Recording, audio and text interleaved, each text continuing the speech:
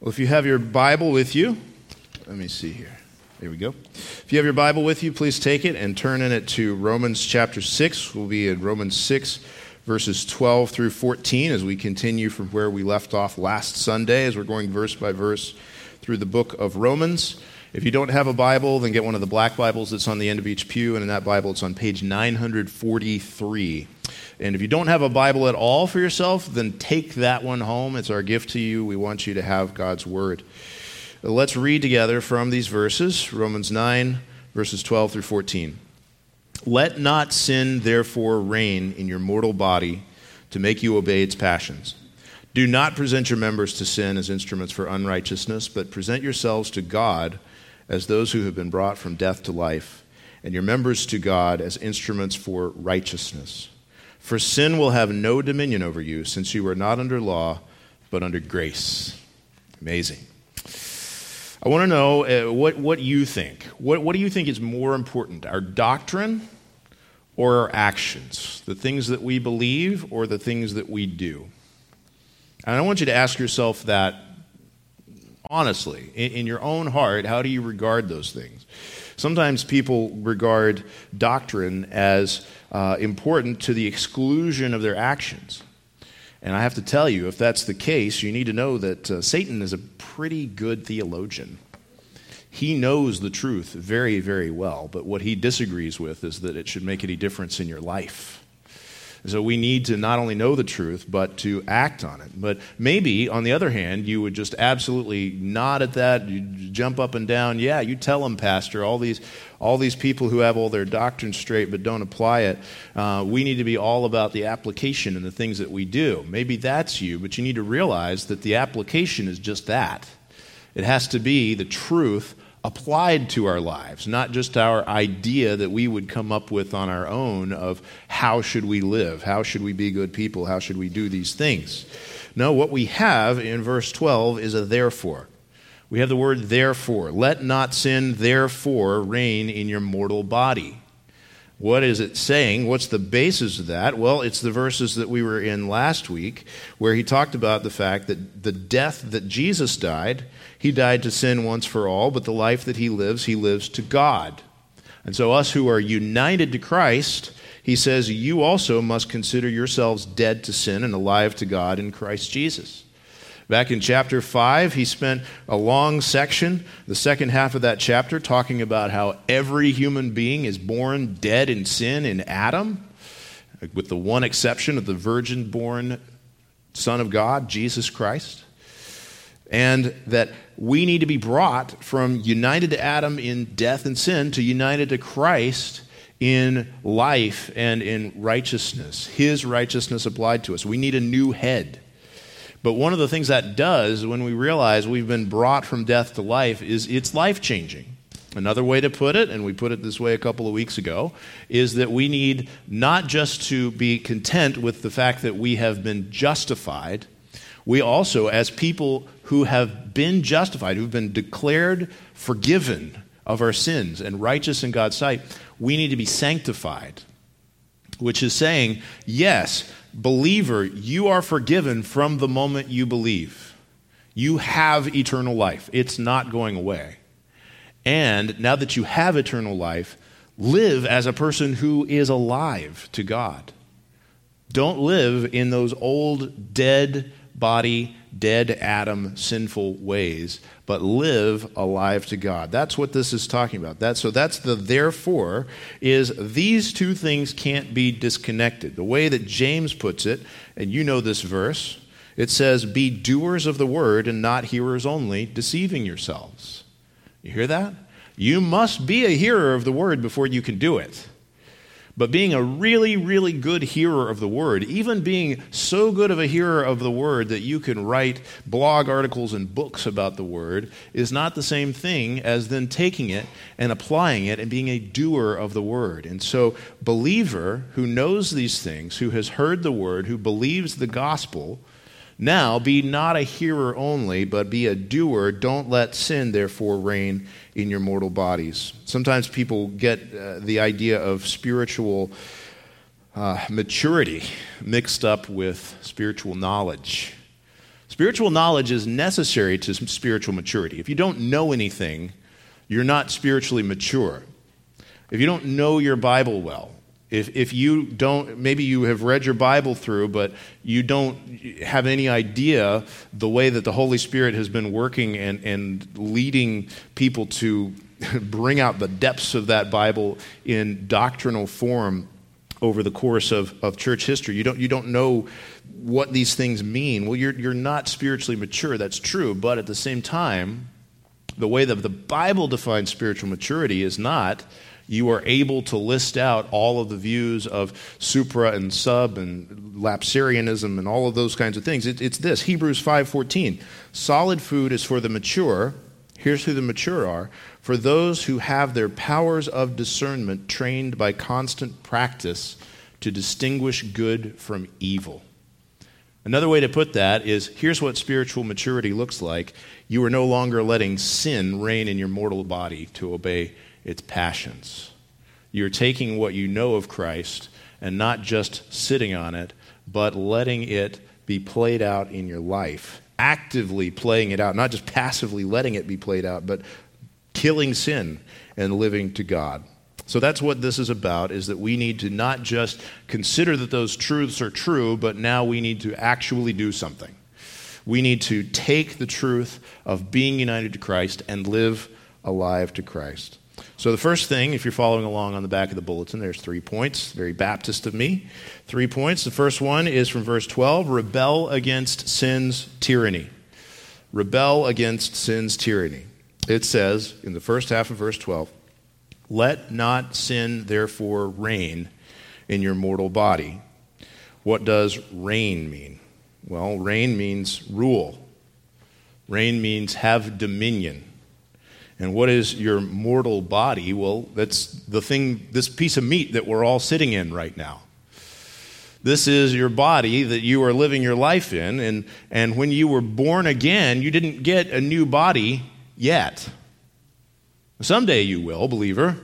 You will get a resurrection body just like Jesus did, which is not actually a totally different body, but the same body transformed, right?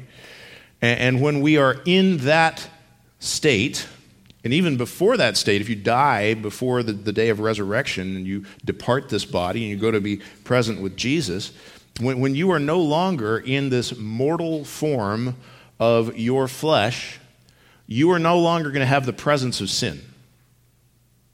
But for now, you are in it, and you do have it.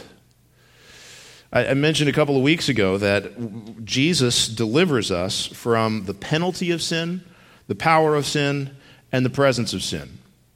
And from the moment that you first believe, the full penalty of sin is completely gone forever. And from the moment that you first believe, the power of sin is no longer binding on you. That's what this verse is going to be about.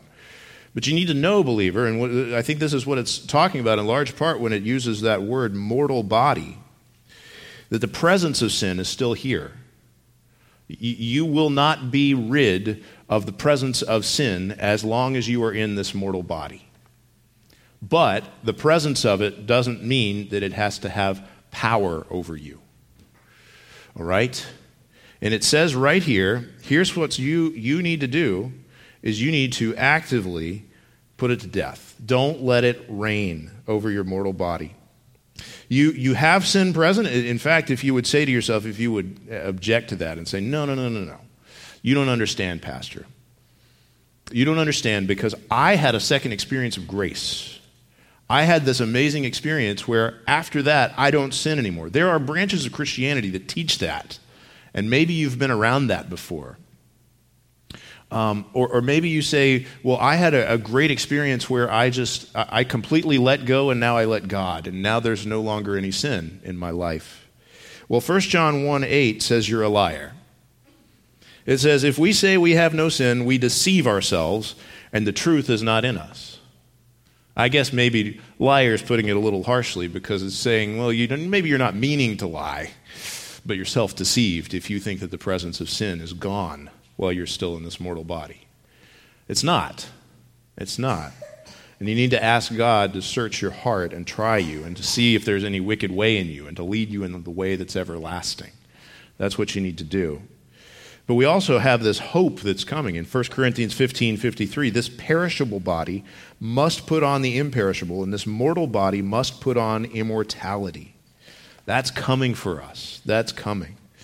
But the fact that we have sin still present in this mortal body, as I said, it doesn't mean that it has to have power over us. What it says in verse 12 is, "Let not sin therefore reign." This is an imperative. This is a something needs to be done here. The way that it's stated is actually almost like it's a command to sin. Sin, don't reign in your mortal body. But it's obviously a command to us to say we, as believers, need to look at sin and say, you are no longer my Lord. You no longer reign over me. We have to take the command that God gave to Cain after Cain had murdered Abel. And we need to let this sink in. Genesis 4:7. Sin is crouching at the door. Its desire is for you, but you must rule over it. Don't let sin reign. You must rule over it. Sin wants to rule over you, but here's something that you, as a believer in Jesus Christ, I'm talking to believers here, who are indwelt by the Holy Spirit, who know what it says in the Bible, that greater is he who is in you than he who is in the world. You, Spirit-indwelt believer, have the opportunity to revolt against sin's reign in your life. It wants to be your Lord, and you are called here in this verse to be a rebel against it. Now, the world loves the idea of being a rebel, doesn't it? It's seems, it's like so cool. Everybody wants to be a rebel. And they're kind of right that it is pretty cool to be a rebel. But the way that the world does rebellion is boring. It is so cliche. It is so predictable. It is so boring. The way that the world does rebellion, going deep into sin, deep against the authorities that God has established, especially to the authority of God himself, diving headlong into these things, trying to shock everybody with sin. It's not shocking. It's not bold. It's not courageous. It's boring, and it's cowardly, and it's normal. It's not rebellion at all. It's standard. It is standard issue human. That's rebellion against God. It is not nonconformity, it is conformity to the world. It is blind obedience to the authoritarian dictatorship that is sin. And everybody does it, and everybody thinks it's cool, and it is so boring. But what this verse in the Bible calls you to rebel against is not against God, but against the lust of the flesh. Guys, that is real rebellion. That is real nonconformity. You think to yourself, well, I'm going to be so courageous by standing up for sin. I'm going to stand out so much. Everybody does that. Guys, the real courage is saying, I am going to fight sin in my own body and life. I am going to stand for the truth of God. I am going to submit myself joyfully unto the authority of my Creator. And not rebel against God, not rebel against society by conforming to society, but rebel against sin. That's not normal. That's the thing that's actually shocking. That's the thing that is courageous in the middle of a bland world with a wide path that's so easy. So, what does sin want to make us do? In verse 12, what it wants to make us do is to obey its passions. When it says it, I think it's talking there about the mortal body. What sin wants to do, and of course sin is not a person, sin is not a spirit floating around there, but it's personified here because it's this force, this power that we're familiar with, to make you obey the passions, the desires, the lusts of the mortal body. The lusts of the flesh is another way to put that. Now, while we are still in the mortal body, we still have fleshly desires. Did you know that? Sometimes when people come to faith in Jesus and they get really, really excited about Jesus, and then a few months later they realize that they still have fleshly desires, sometimes this causes people to doubt their salvation. They think to themselves, well, if I was really saved, then God would have delivered me from blank, meaning that fleshly desire that I felt before I was a Christian and that I still feel now. I want to tell you guys, that's normal. It is normal that even though you have been born again and given a new heart, that you still feel a lot of the same fleshly desires that you felt before you came to Christ. And you know what the reason is? It's because you're still in the same mortal body. It makes total sense. Don't let that make you doubt your salvation. But at the same time, don't go the way that some people have gone, which is absolutely shipwrecking to their faith, which is to say, well, if God hasn't taken this desire away from me, then it must be God-given. And therefore, I must put a flag on my house and have a parade of pride going down the street for this desire of the flesh because it has stuck with me. And it's just part of who I am. No, this says, don't let it reign. What sin wants to do in your mortal body is to take those fleshly desires and those passions and to make you obey them. And boy, Satan throws a party when people celebrate the lusts of their flesh as though they were just part of their identity, just part of who I am to be celebrated. No, absolutely not. This is something where we say, yes, it is still with me. I still feel the tug of the flesh. And yet, God is gracious. God has made it so that even though that temptation still presents itself to me on a regular basis, that I do not have to let it rule over me. It is not my identity. Christ is my identity. It is not my Lord. Jesus is my Lord. I do not have to obey what my flesh says it wants to do because I now am free in Christ to obey God. That's real rebellion right there. That's saying, yes, I still feel the desires of my flesh, but God has said, don't let it reign. Don't obey its passions. Don't do that. That's what it wants to do, but rebel against it. That sin reigning in your body and that obeying your fleshly passions, that's just standard Adam stuff. That is standard issue human. We have come with a sin nature built in. It's normal. But that's also called, as Jesus said, the wide path. It's the way that's broad. It's the way that's easy that leads to destruction. But we, in Christ, we don't have our flesh as the Lord over us anymore. So I want you to know, believer, whatever struggle it is, and I hope it is legitimately a struggle, meaning you are killing it, and not just that you're disobeying and calling it a struggle. I hope that whatever it is where you feel those fleshly desires, I hope that you realize that's not my Lord anymore. I'm free.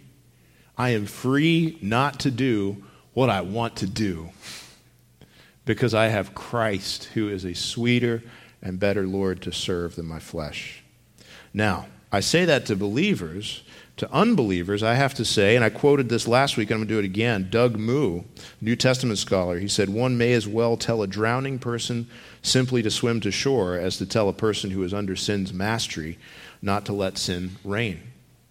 If you are not united to Christ, if you have not been born again, if you have not given yourself over to Him in faith, to trust in Him alone for your salvation, whatever sort of fighting the flesh you want to engage in is pointless. It's hopeless. Now, I'm not going to say like, well, I wish that, I'm not going to say that somebody who doesn't believe and yet has overcome their alcoholism, I'm not going to say, well, there's no point in that, you might as well not have done it. That's not what I'm saying.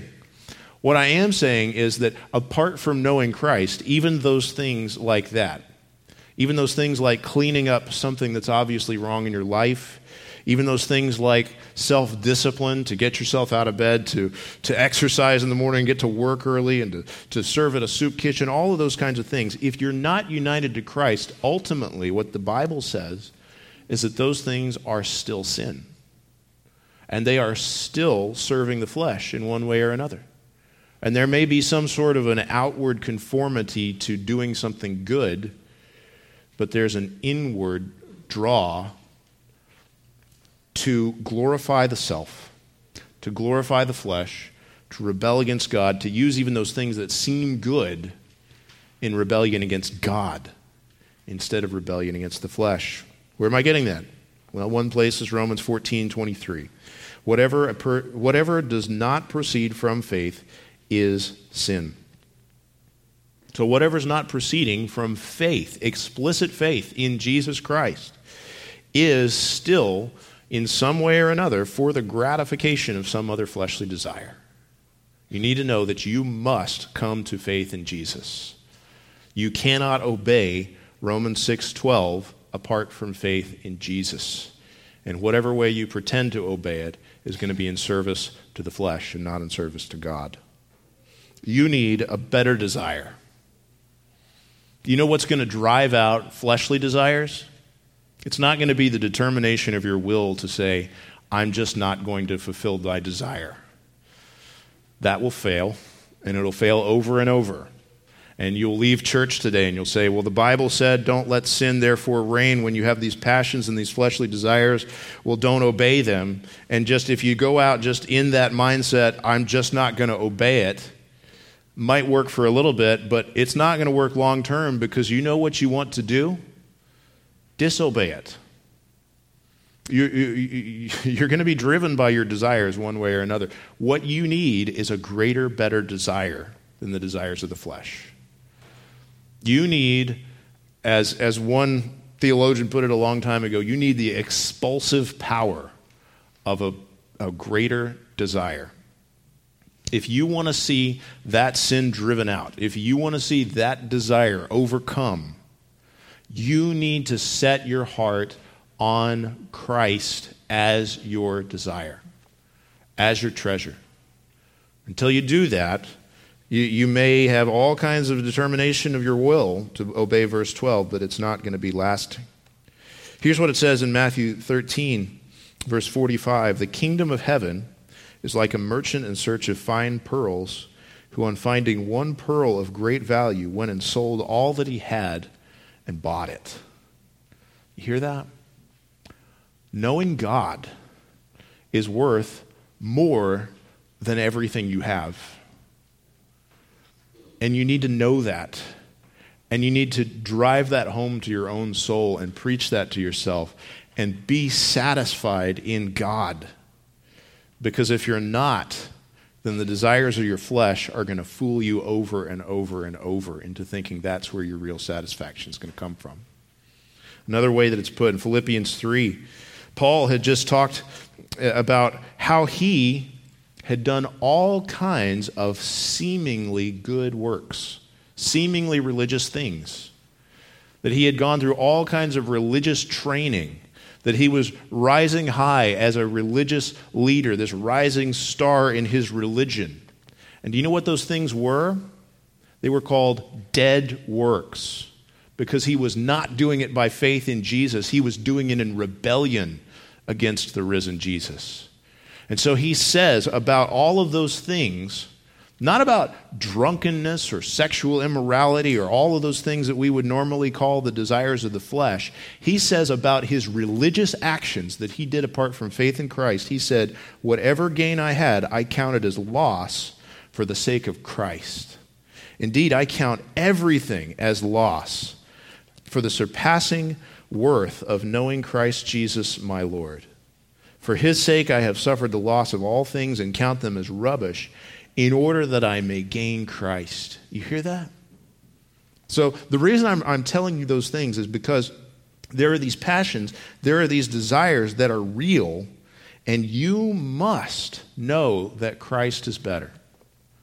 You must know that he is the one who is worth throwing away all that other stuff, because you're going to gain Christ. Believer, I want to know this. Are you struggling with sin? In a way, I know that the answer is yes.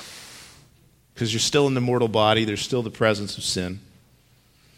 But I want to ask you this too, because sometimes when well-meaning believers talk to each other and they confess their sin to each other, sometimes they'll say something like, pray for me because I'm struggling with blank.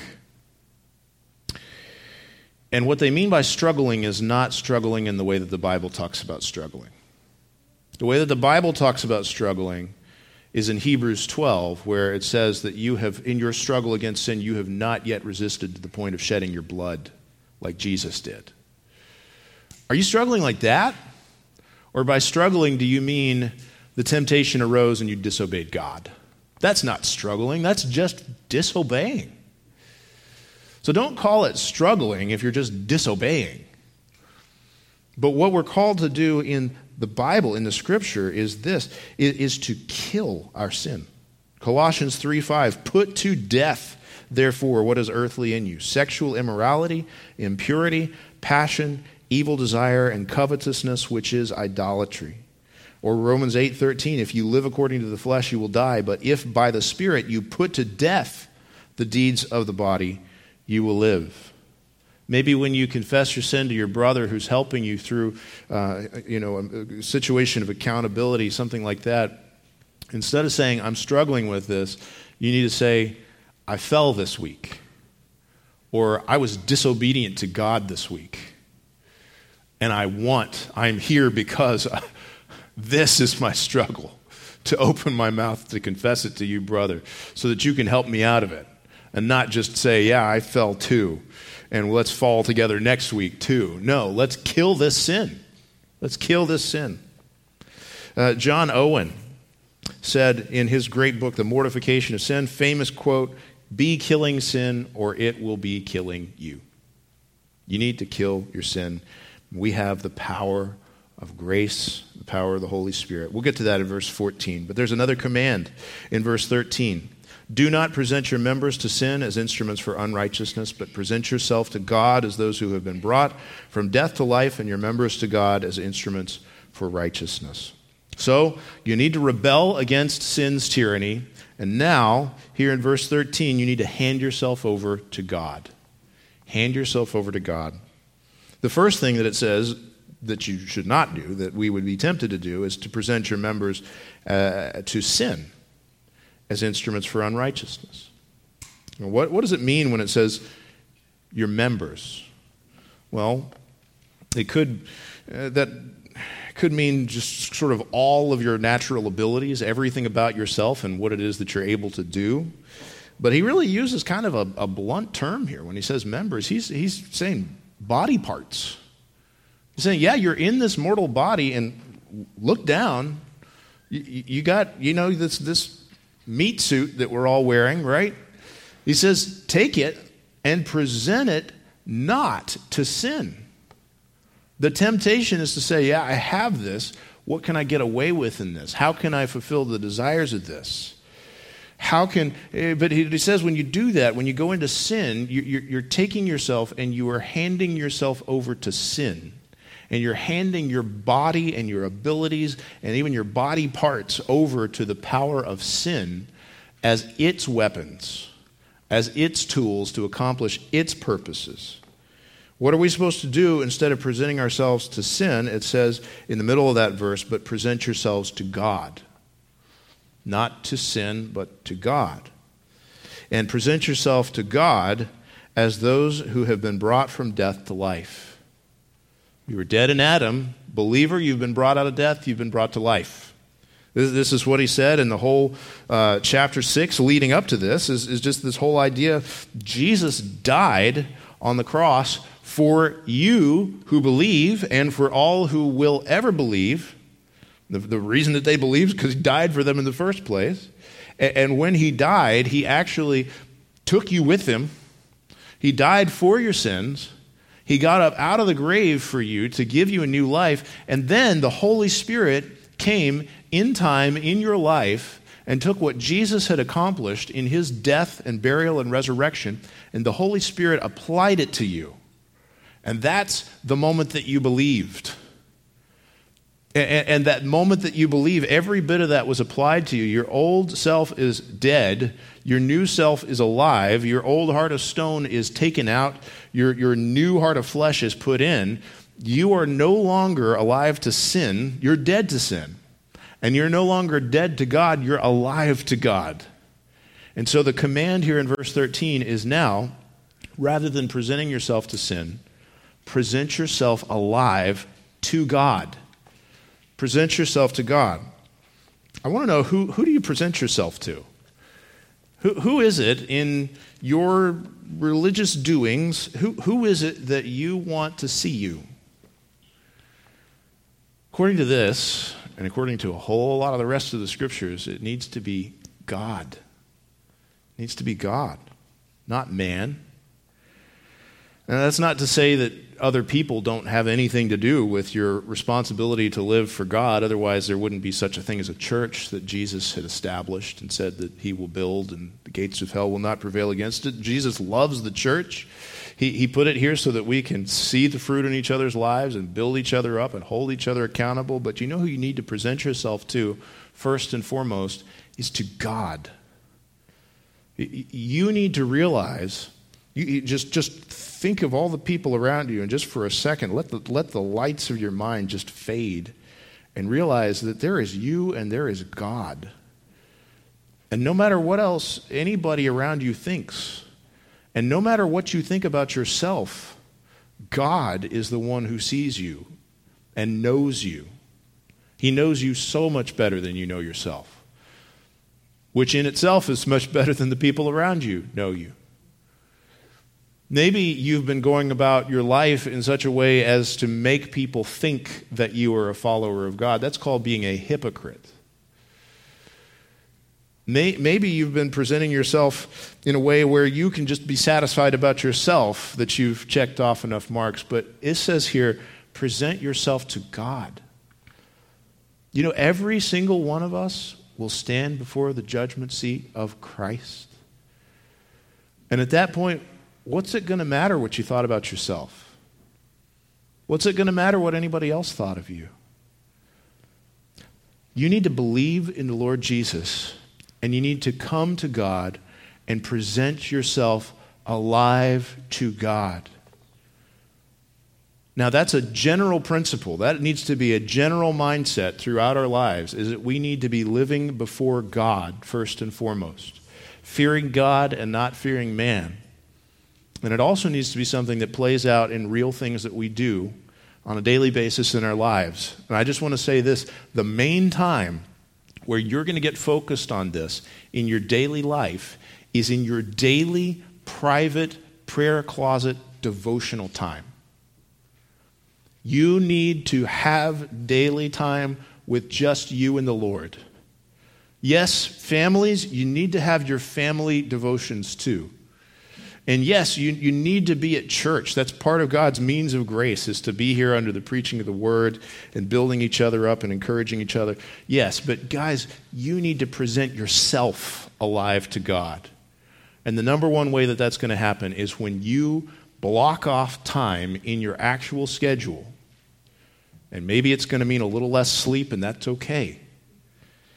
Where you will be alone with God in His Word and in prayer. You need to present yourself alive to God. I don't know how many times I've had this conversation.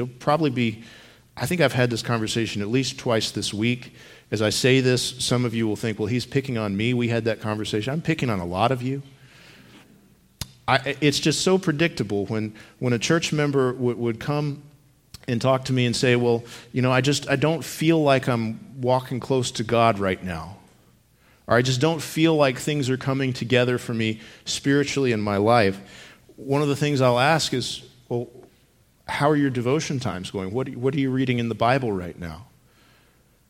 And almost inevitably, when the conversation has started at the point of, I just don't know where my spiritual life is right now, almost inevitably the answer is going to be, well, I think I read a Bible verse yesterday. Or, we've been having family devotions. Or, I've been listening to sermons on my way back and forth from work on my commute. As there is nothing that replaces just private, devoted time between you and the Lord, where you are presenting yourself alive to God. I know that's not the only thing that phrase in this verse means, but it certainly isn't less than that. Jesus said over and over that we need to serve God in private. We need to give alms in private. We need to fast in private. We need to pray in private. And he says 3 different times in Matthew 6, your Father who sees in secret will reward you. Guys, present yourself alive to God first and foremost, but don't present yourself to sin. He comes back around in the end of verse 13 and picks up the same thought he had at the beginning of verse 13. And he says, instead of presenting yourself as instruments for unrighteousness, present your members to God as instruments for righteousness. Come out of the prayer closet and live for God. Take the parts of your mortal body and all of your physical abilities and natural abilities and present them as instruments, as weapons in the spiritual warfare for God. For God. Do you know that feeling you have when you have a job to do in your house and you have all the tools already? It's just such a great feeling. A couple weeks ago, our oldest boys, Isaac and Ben, have bunk beds, and I was standing, Isaac's on the bottom bunk, I was standing on his bunk to say goodnight to Ben on the top bunk, and suddenly, just bang, and the bed went down. It's because of my weight. So this corner of the bed was completely broken. Isaac had to turn around, figure out a way to sleep for the night. I'm sorry about that, Isaac. And then eventually, I got around to fixing it. But when I did, I had this great feeling. I looked around the garage. I found the perfect piece of scrap wood. And then I looked in my toolbox, and I found the perfect size of screws. And then I went over, and I had the circular saw that I needed that's been sitting in there for years. I had this vice grip that I had just bought at a garage sale. And I was like, this is perfect. And it just all came together, and it just worked. And I got the bed fixed. And I said, this is incredible. I did not have to go to Home Depot. I just had it. It was right there. I could just do it. That feeling is so satisfying. And this says right here, believer, you have what you need for righteousness. It says, take your members as the tools that you already have. Take yourself and present yourself to God as instruments, as tools for righteousness. For righteousness. Here's what it says in 2 Peter 1:3, just describing this. His divine power has given us everything needed for life and godliness. Hear that? Believer, you already have everything needed for life and godliness. You're already counted as righteous in God's sight, and He's given you everything that you need to live righteously. You have this body that you're in, this body of death, but He's also given you the whole armor of God that you can put on, and that you can walk not according to the flesh, but according to the Spirit, not bearing fruit for death, but bearing fruit of the Spirit of life for God. And so with what He's given us, we can do this. We can do what it says in 1 Corinthians 6. Do you not know that your body is a temple of the Holy Spirit within you, whom you have from God? You are not your own. You were bought with a price. So glorify God in your body. You can.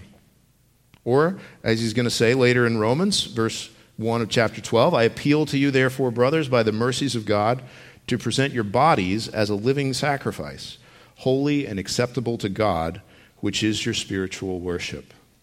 Take those body parts, those members, those abilities, what God has given you, together with all of the gifts and the strength of the Holy Spirit and all that He would arm us with in the whole armor of God, and live to God in righteousness. That's what he's saying here. After he says in Ephesians, he talks about how believers have been brought from death to life, just like he talks about here. And in Ephesians 2:10, he says, "For we are his workmanship, created in Christ Jesus for good works." He hasn't brought you from death to life just so you can sit around and say, "I guess I'm counted as alive," and go on in your sin. No, that's not what someone who is alive to God looks like. He has recreated us for good works. And this is saying, do them. Do them. Be proactive.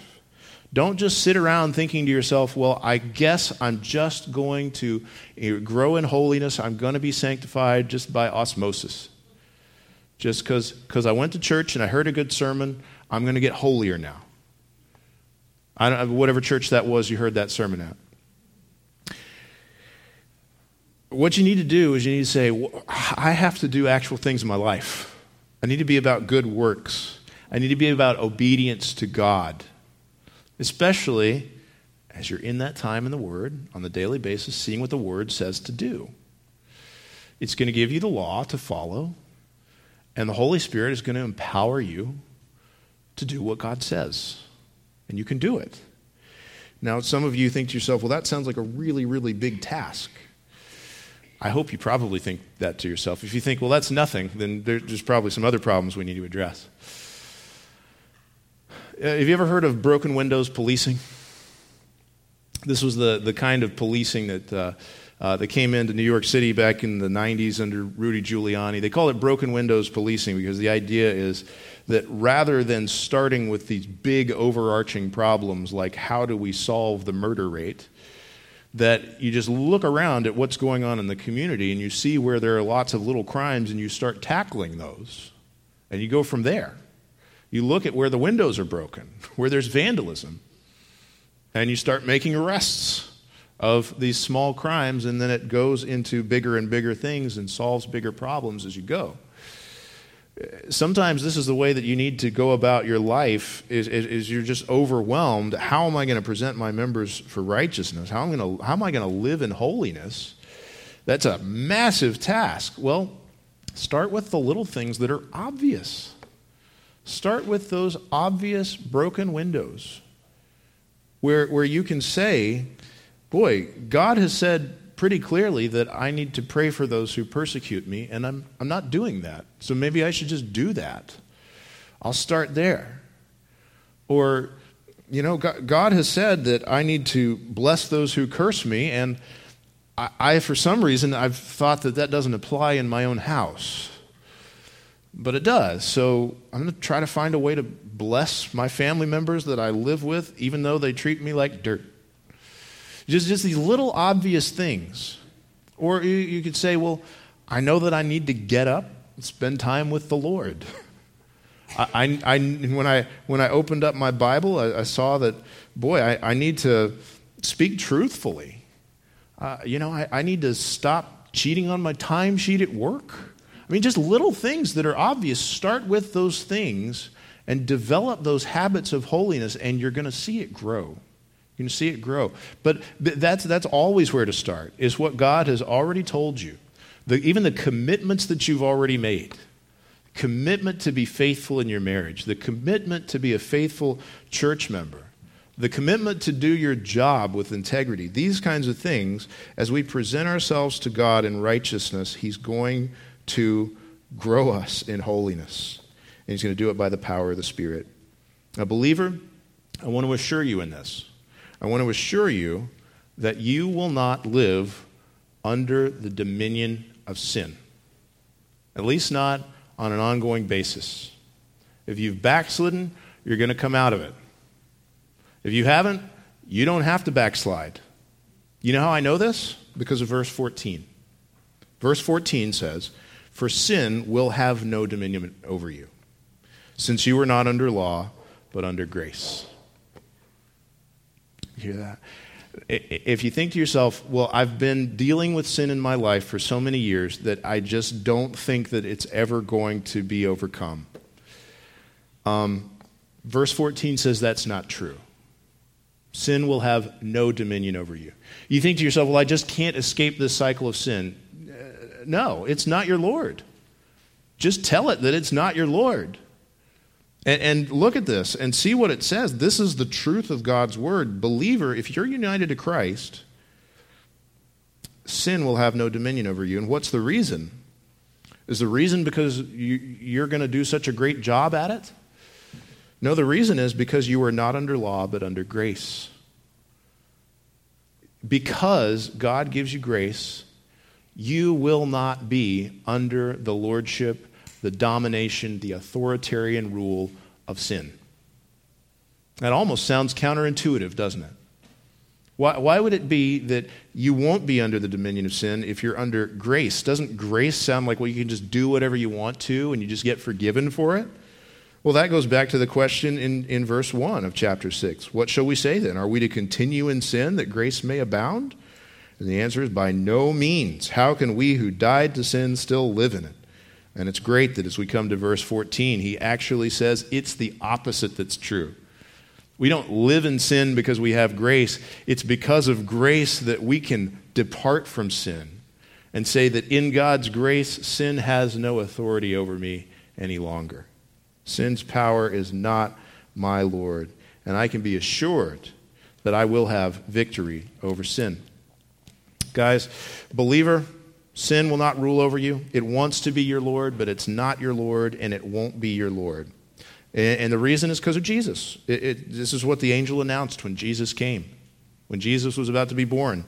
Matthew 1:21, you will call his name Jesus, which means the Lord saves, because he will save his people from their sins.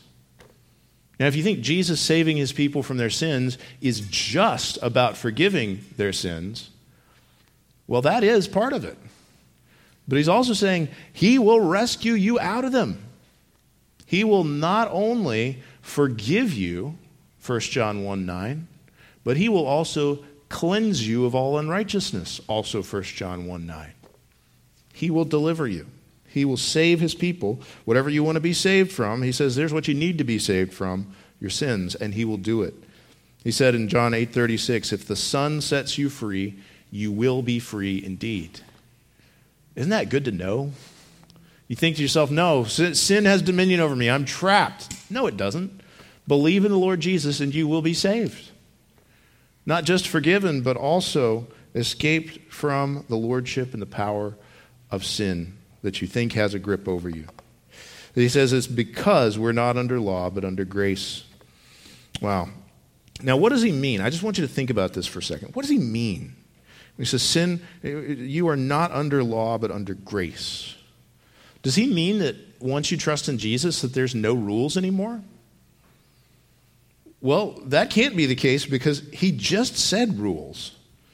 He just said a rule, which is do not present your members as instruments for unrighteousness. And then there's another rule, which says present yourself to God. And then there's another rule, let not sin therefore reign. I mean, there's rules here. So they can't possibly be what it means when it says you're not under law, that there's no rules for the Christian. Well, God has eternal, righteous, moral standards. We don't come to Christ and say, okay, now I don't have to obey the Ten Commandments anymore. I can commit adultery. I don't have to have the Lord as my only God. I can get all kinds of other gods. No, that is just ridiculous. So when it says we're not under law, it doesn't mean the rules have disappeared. Here's what I think it means. Here's the way that we can put this together that makes sense. And this draws off of a whole lot of other things that the Bible says, and especially in Paul's letters about the law and about grace. And we're going to go into a lot more of those when we get to chapter 7 and chapter 8. But I think what it's talking about here is the law is the idea of the law for righteousness. Or another way to put it, in theological terms, would be the covenant of works.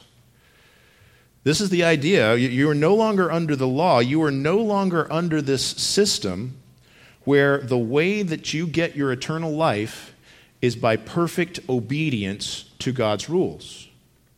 That's the system that was set up in the Garden of Eden. They had the one command, You may eat of any tree of the garden, but this one you may not eat of, for in the day you eat of it, you will surely die. That's the covenant of works, and they could have obeyed it, but they didn't. It killed them. And every single one of us, as we are born in Adam, we're born under the covenant of works. We are born with the command, do this and live.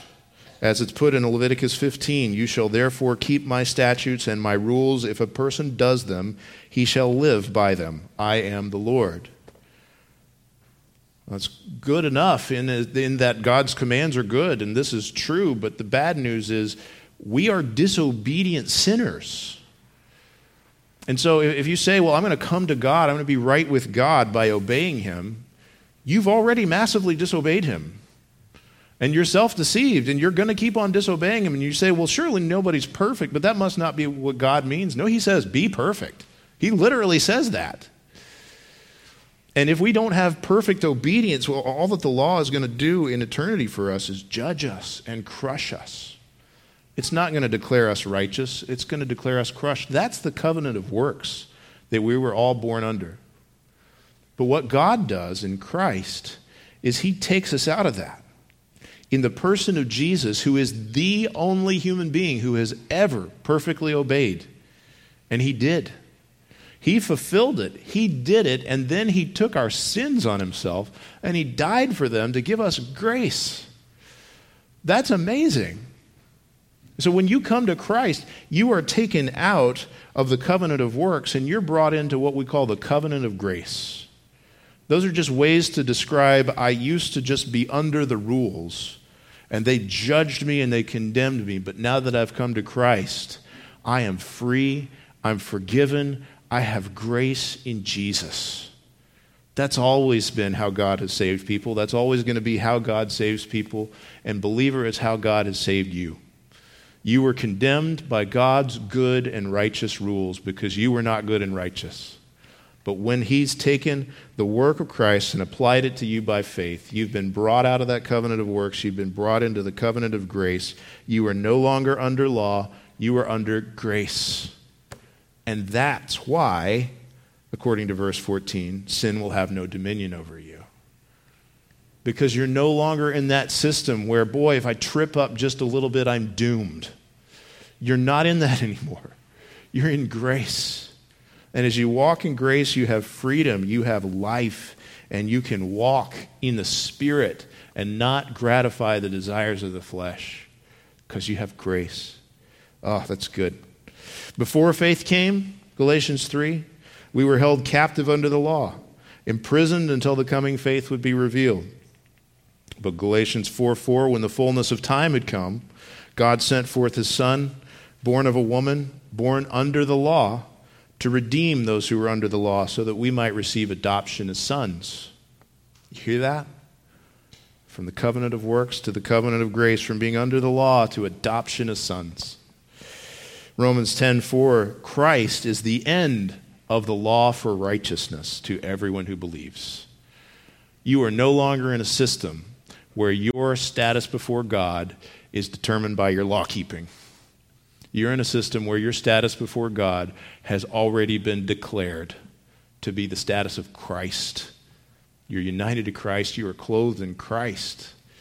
And we're no longer living as some kind of performance that God is going to give us points on at the end. We're saying God already gave us the points in Jesus, and now we live out of love and gratitude in the grace that we've been given. You know what the sting of death is? Sin. And you know what the power of sin is? The law. But, 1 Corinthians 15:57, thanks be to God who gives us the victory through our Lord Jesus Christ. I love it. Guys, you are no longer, if you've believed, you're no longer in the covenant of works, you're in the covenant of grace. God gives you grace.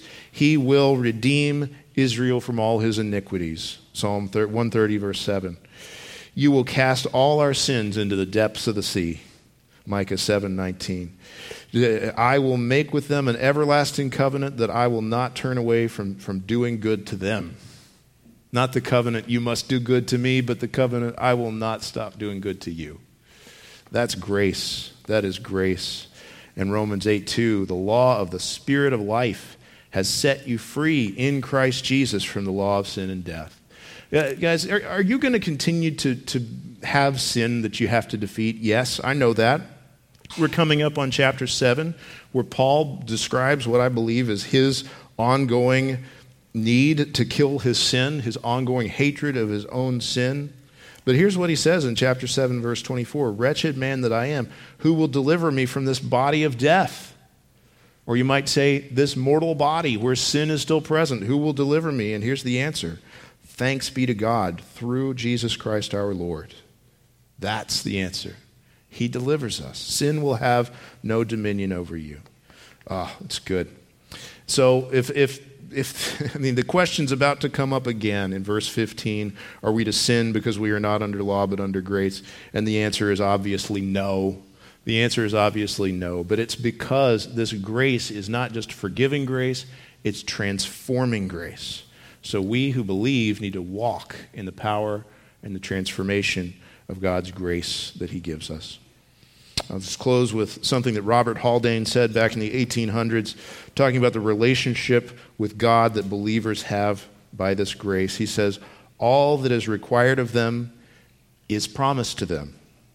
They are in a state of reconciliation with God. They know the Lord. So to those of you who don't believe, who are not united to Christ by faith today, I want to tell you that whatever efforts you have in that state are going to be hopeless. You're still in the covenant of works. If you don't have perfect obedience, you are doomed, and you don't have perfect obedience. So come to Christ. Take your efforts at law keeping or your efforts at rebellion or whatever you've called it, that boring, uninteresting thing that the world does, and lay them down at the feet of Jesus and trust in him, and he will forgive you and he will cleanse you. And believer, know that he has forgiven you and he will cleanse you, and he gives you grace not just to be forgiven, but grace to walk and to present yourself alive to God and to present your members as instruments of righteousness. Let's pray. Father, we thank you that Jesus has died for our sins. I thank you that he has put them away forever. And I thank you that he's risen to give us newness of life. God, we already know as believers, we already know the penalty of sin is gone. Thank you. God, we know and we see here that we don't have to live any longer under the power of sin, the dominion of sin. Jesus is Lord, not sin. Thank you for that. And God, we know that one day that we will be free from the presence of sin when we're no longer in this mortal body. And we look forward to that, and we say, come quickly, Lord Jesus. God, I pray for those who are still lost in their sin today. Maybe they wouldn't describe themselves that way, but that's how it is. I pray that you would, by the power of the Holy Spirit, convict them concerning righteousness and judgment. God, show them the way of eternal life in Christ and save them. But God, just help us by your grace to walk according to your statutes, to walk in righteousness. And it's in Jesus' name we pray. Amen.